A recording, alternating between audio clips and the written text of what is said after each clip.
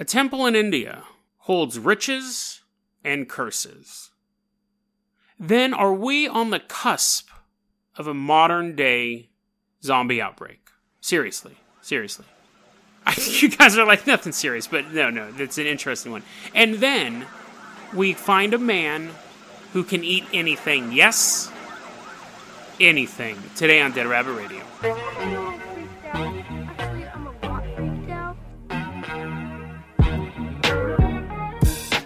Hey everyone, welcome back to another episode of Dead Rabbit Radio. I'm your host, Jason Carpenter. I'm having a great day. I hope you're having a great day too. This is take 4.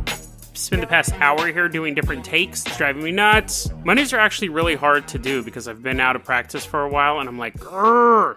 But so goes the world of podcasting. There is a guy on YouTube. Not a YouTuber as far as I know, but they're one of my listeners on YouTube. I love you to death, dude. Hey, you suggested that I do a story, and I thought, oh yeah, that'd be an interesting one, because I had a vague knowledge of it. But Pawn Raw, I know, I've seen you pop up on a couple different videos. I've seen you commenting on a few of my podcast videos on YouTube. And I know you listen to the show. So when you suggested this story, you knew the torment you were about to unleash on my audience. Because I have a hard time pronouncing cities in America. And Pawn Raw suggested a story that takes place in India. Now, the story is the Padmanabhaswamy Temple. Okay, I'm not even going to try that one again. The temple. And it is this, Pawn Raw, really, I love you, and thanks so much for listening, thanks so much for the suggestion. But there's this temple in India. There's this temple in India that there was always this legend that it was full of treasure. This is going to be a fairly short story. But there was always this rumor that there was this treasure in this temple. And back in, back in 2011, the government said, you know what, let's go through and find out actually what's in this temple. We should catalog it. Because it's been there since like 3 AD. And they're like, hey, you're finally getting around to it, right? Let's do this. While they were snooping around the temple, they found 6 hidden doors that they never knew was there.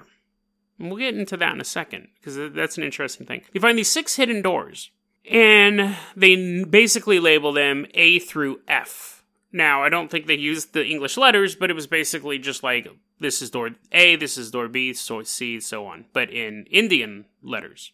And so, they start opening the doors, and they find amazing riches. Gold, ancient gold coins, diamonds, gems, diamond necklaces encased in gold with gems. I don't know, just these amazing artifacts. And they're like, oh my God, we're rich.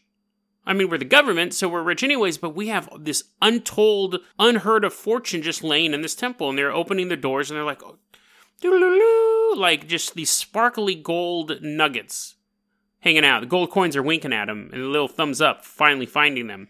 But door B can't be opened. Door B is sealed shut. Now, they were all technically sealed shut, and they were all hidden, but door B is impenetrable. And they've tried opening it several times. You know, like, I've jiggled the knob, whatever. They've tried seeing what's behind door B. But the problem is that door B has a legend behind it. Now, back in the 1930s, that region was super, super poor, and they were actually going there having like a starvation issue. Which, I mean, I guess is just starvation. That's the issue. They didn't have enough food. Now, this is what I thought was weird, because in 2011 they said, let's go see what's in this temple, but in the 1930s, they go, hey, we're pretty sure there's a bunch of winking gold coins in that temple. Let's go in there. And for whatever reason, the first door they tried to open was door B, and... Sorry, that didn't happen in 1930. That happened 100 years ago. So in 1900, the region was something else happened in 1930. So in about 1900, the region's super poor and they're starving and everything like that. They go to open door B and they hear a curious sound on the other side of door B.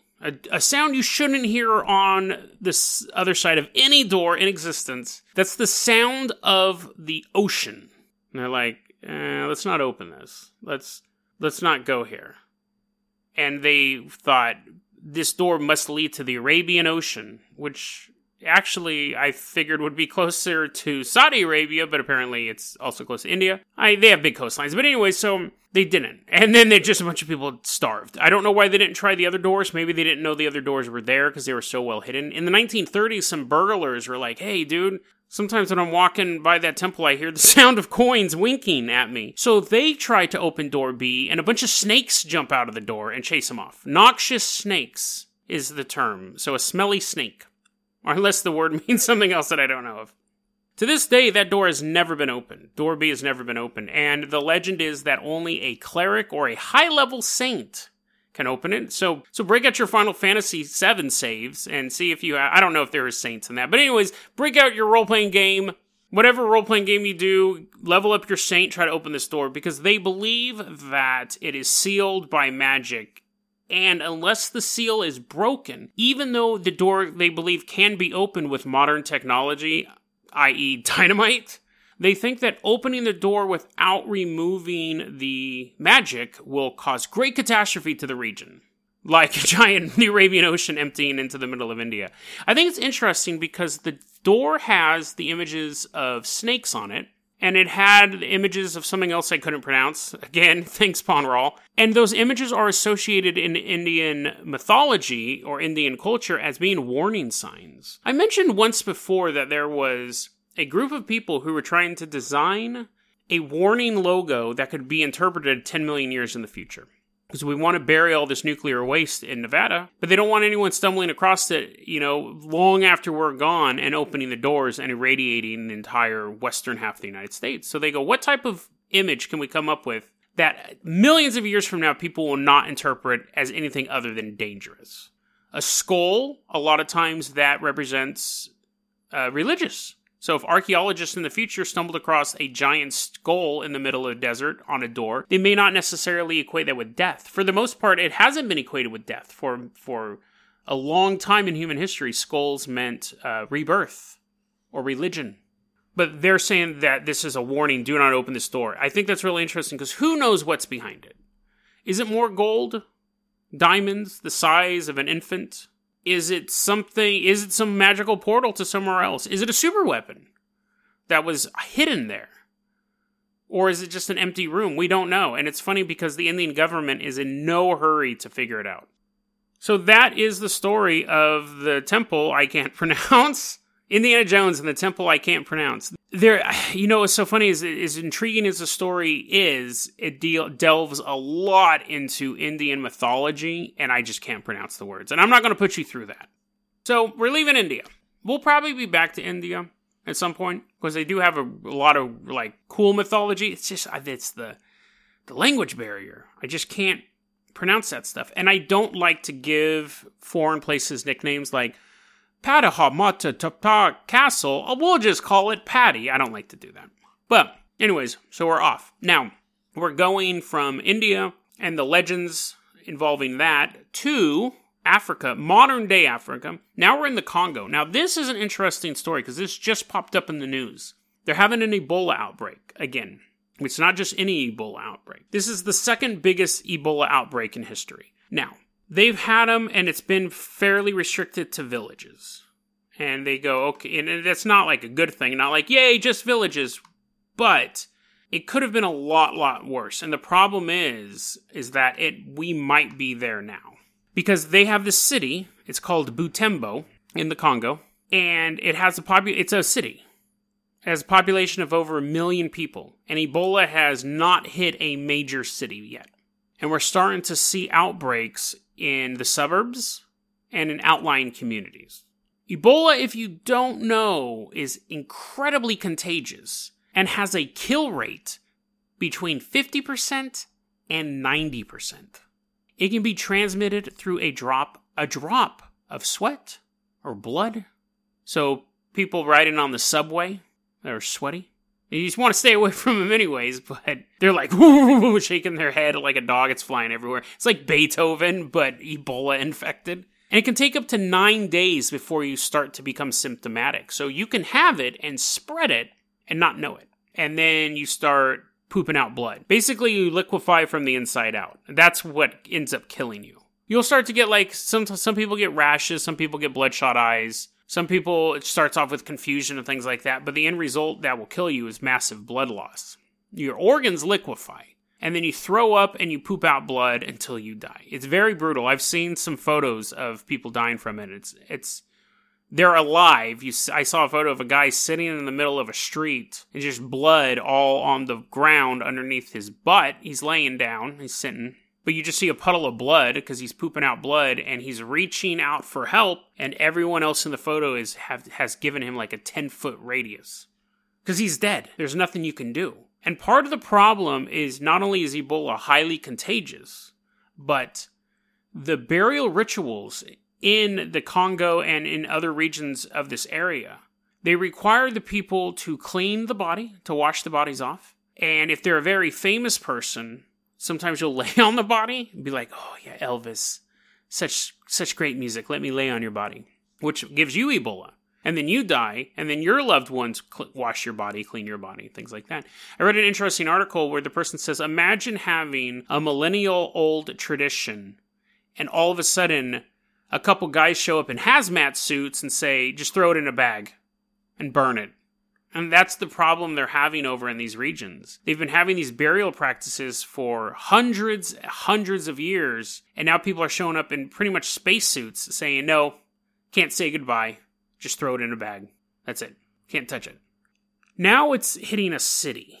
Like I said, it's on the outskirts. It hasn't gotten to the main part of town, but it seems like it's only a matter of time. And here's the problem. Merck, the group that makes the Ebola, it's an experimental Ebola vaccine, so they're not entirely for sure that it works. They're pretty sure that it works. They give it to people, and it seems to work. But they've only dealt with basic, quote-unquote, minor outbreaks. The biggest outbreak was around 11,000 people. So they go, okay, well, let's stockpile 300,000 doses of this vaccine. It takes months to prepare. But they go 300,000, that's a good starting point. But with over 1 million people in the city, it's not even half that can be vaccinated from this.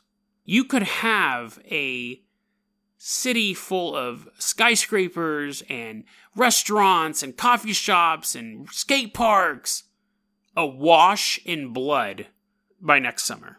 It would be like a zombie movie. And the weirdest part about this vaccine, and they don't know what they're going to do. Merck has said, we don't know if we can have enough vaccines ready to go. And another thing with this outbreak is people are coming down with Ebola and they don't know where they got it from.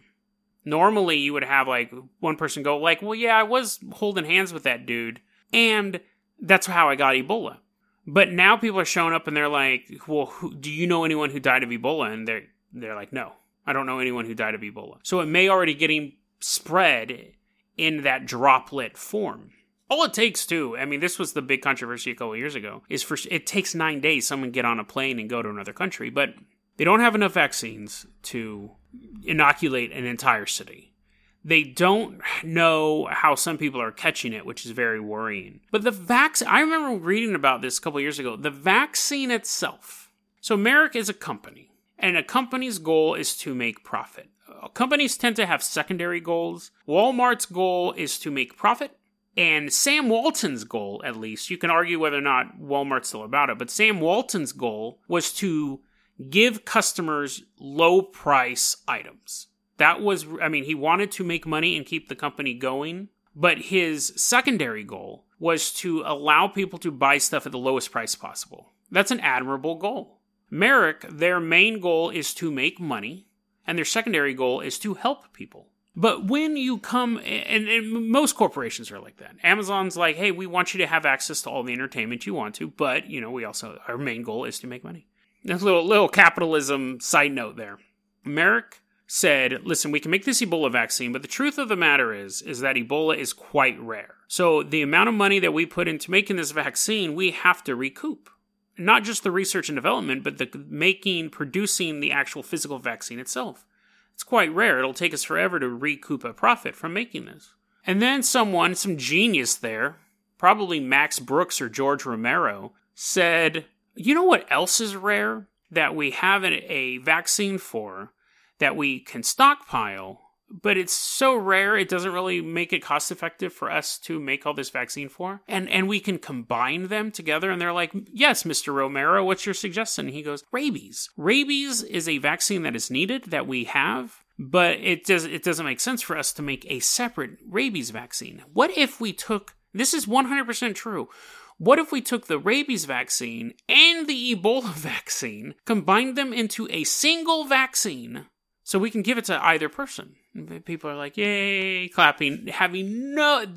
You ever wonder why people in zombie movies act like they've never seen a zombie movie? Because people in our planet act like they've never seen a zombie movie. Why would you invent something? Because remember, a vaccine tends to have a element of the disease in the vaccine. That might not hold true across all vaccines, but like the flu vaccine, they're like, oh yeah, it has a little bit of the flu vaccine. You might get sick, you might find a little... You're gonna give me rabies if I have Ebola? Or if I have rabies, you're gonna inject me with something that has Ebola in it? You've basically created a crazy, blood-spewing monster who's just going to run around spitting blood at everybody and doesn't care because he has rabies. Why would you combine those two?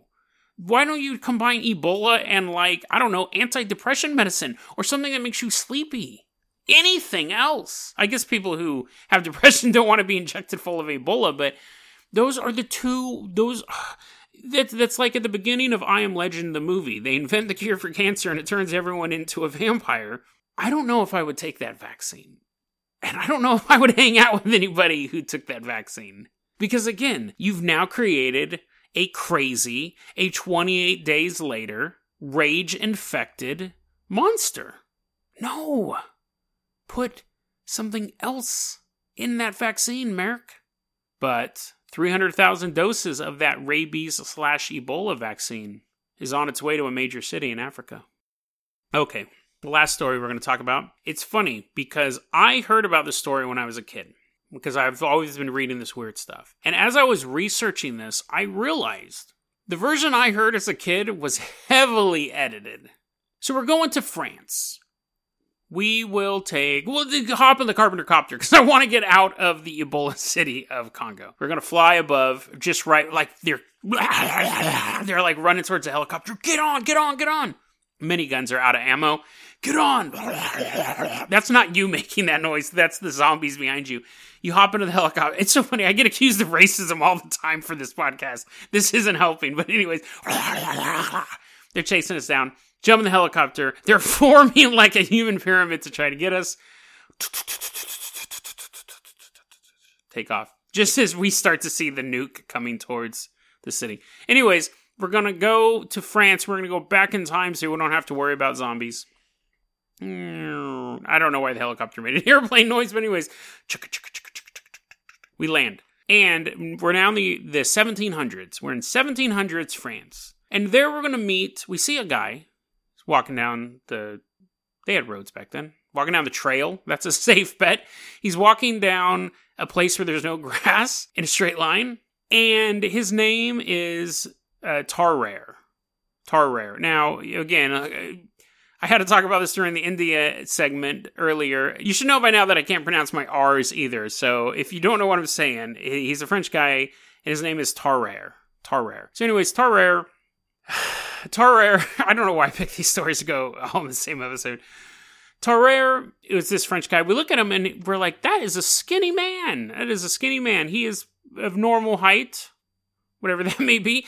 He's 100 pounds. He looks to be 100 pounds. You're like, oh man, you need to eat something. 100 pounds for being in your 20s is quite slender. That's when he lifts up his shirt and billows of loose skin just... and like deflated balloon just kind of like slope towards the ground. And you notice that even though he's only in his 20s, his face is super wrinkly. He looks like a 100-pound man whose skin is just melted jello. Now, Tarrare was a medical freak. There's a few other people who have this condition, but Tarrare is the most notable. When he was a kid, his appetite was insatiable. He couldn't stop eating. And eventually, not literally, but he ate them out of house and home. He didn't eat the house. He wasn't like, you know what? Actually, he would have. We'll get to that in a second. He actually would have given the chance. And so his parents kicked him out because they're like, we saw you eyeing the floorboards. They kick him out because they couldn't afford to keep him. And he ends up joining like a bunch of circus freaks. And his show was, let me eat whatever you got in your pockets. Hey, you, what do you have in your pockets? And he's like, I don't know, like a couple shillings. And he's like, well, that's weird. This is France. You should have francs. And he's like, oh, yeah, that's what I meant, francs. So he'd eat the francs. And he goes, what do you have? And the person's like, I have this potted plant in my purse. And he's like, give it to me. He'd eat it. Now, his jaw didn't distend and he ate a whole pot, but he would eat cats. He'd be like, hey, cat lady, can I borrow one of those? And she's like, sure. Are you going to pet it? And he's like, pet it from the inside. He'd rip its stomach open and eat the guts, and then he would eat everything but the bones, and then he'd throw up the fur and the skin. And then at that point, everyone would kind of just applaud. At one point, he was doing this act and he got an obstruction in his stomach and the other circus performers had to take him to the doctor. And the doctor was like fixing him up. And he goes, hey, I do this act. This is a true story. He goes, I do this act where I can eat anything. And the doctor's like, really? He's like, hey, let me eat your gold watch. He couldn't stop eating stuff. And the doctor said, if you ate my watch, I'm going to cut you open and get it out. To which I imagine Tarrare grabbed the collar of his shirt and went, gulp. But anyways, he couldn't stop eating stuff. Eventually, he joined the military, which, considering that life is so regimented, it seemed like a bizarre choice, but maybe just doing his civic duty. And he would eat all of his rations, and then he would do chores around the camp to eat other people's rations. And then he started eating food out of the garbage, and that's nothing compared to what's coming. Started eating food out of the garbage. And the army was like, dude, seriously. And when he'd eat, all of his loose skin would inflate like a balloon. He could actually fill his body up with food, and then as it would dissolve, his skin would get super loose again. And finally, there was this dude at the camp, commander, and he goes, this guy's driving me nuts, but I have a plan. I'm going to make him swallow little wooden boxes with battle plans on them, and then he'll just walk across enemy lines and no one will notice him because he just looks like a normal dude, and then he'll poop out the plans to somebody else. And so they do a test. They give him a little wooden box and put a piece of paper in it, and he swallows it, and then a couple days later, he poops it out, or a couple hours later, whatever. He poops it out, and the box was fine, and they're like, oh, this plan's going to work. Now, let me tell you a little bit more about Tarrare.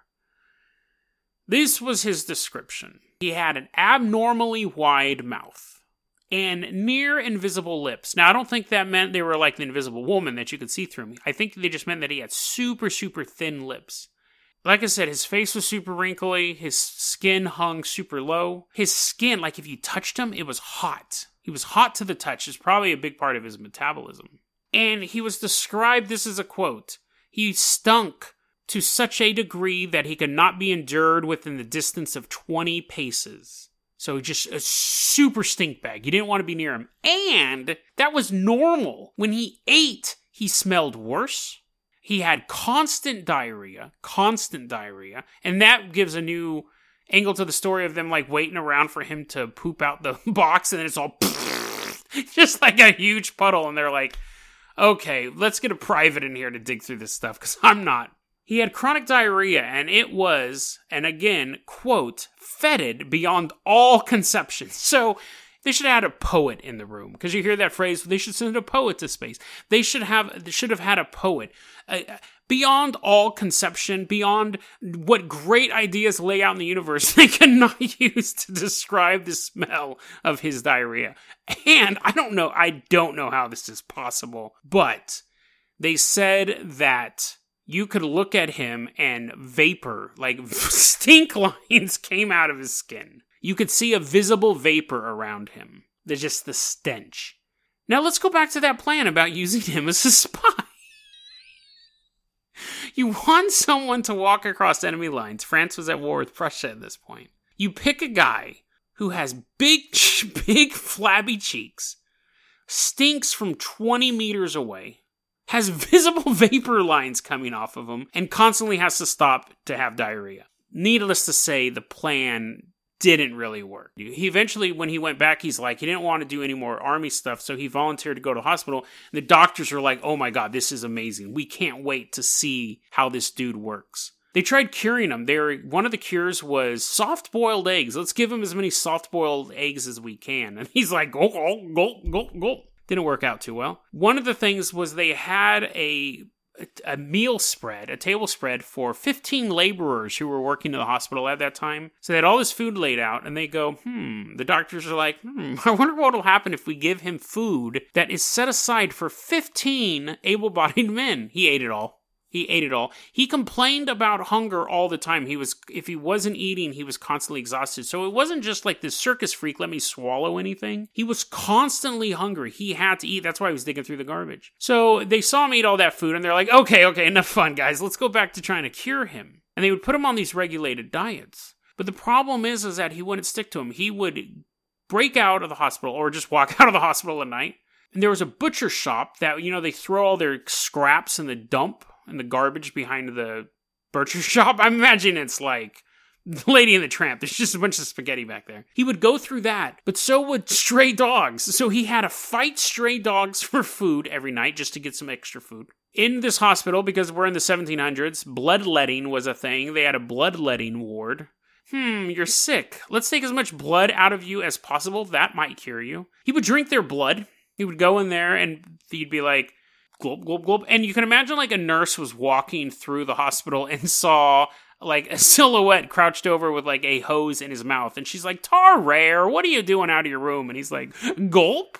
And then they caught him, no joke, because imagine having a hunger that's on the level of a heroin addiction. Like you have to eat. You have to eat. They caught him in the morgue trying to eat corpses. And they're like, Tarrare. No, at that point, they were really concerned about. So the end of his hospital stay, the end of all the experiments ends like this. Tarrare's in the hospital. And he's probably sitting there and he has like an odd-shaped lump in his stomach. I don't know if that's true. But okay, let me try to stick to the fact. The fact of the story is... The fact of the story is Tarrare is in the hospital. And it was a fully functional hospital. So they had like the bloodletting ward and the morgue and other stuff going on there, including a maternity ward. Oh, wait, this baby wouldn't be there because this baby was 14 months old. But they did have a maternity ward. So, not the maternity ward because this baby's too old. This baby's graduated. The baby's there for some checkup. French measles. They want to make sure the baby doesn't have French measles. So... But one day the mom's like, here, baby, 14-month-old baby, I'm going to set you down on this chair while I read this old-timey wood carving magazine. So she's like getting splinters reading this wood carving magazine. And she turns back, baby's gone. Baby's gone. Now, I don't know if that exact sequence of events happened either. The point is that Tarrare was in a hospital and a 14-month-old baby went completely missing. They never, ever found the kid. And they didn't go, oh, Tarrare. This time, they were like, that dude ate a baby. That guy straight up ate a baby. And he took off. He ran out. That's the end of that story. I was like, there has to be another answer. It has to be that they found the baby later. But from all accounts, he ate a living baby. Which isn't far from the other stuff he's done. We know he's eaten live cats and live dogs.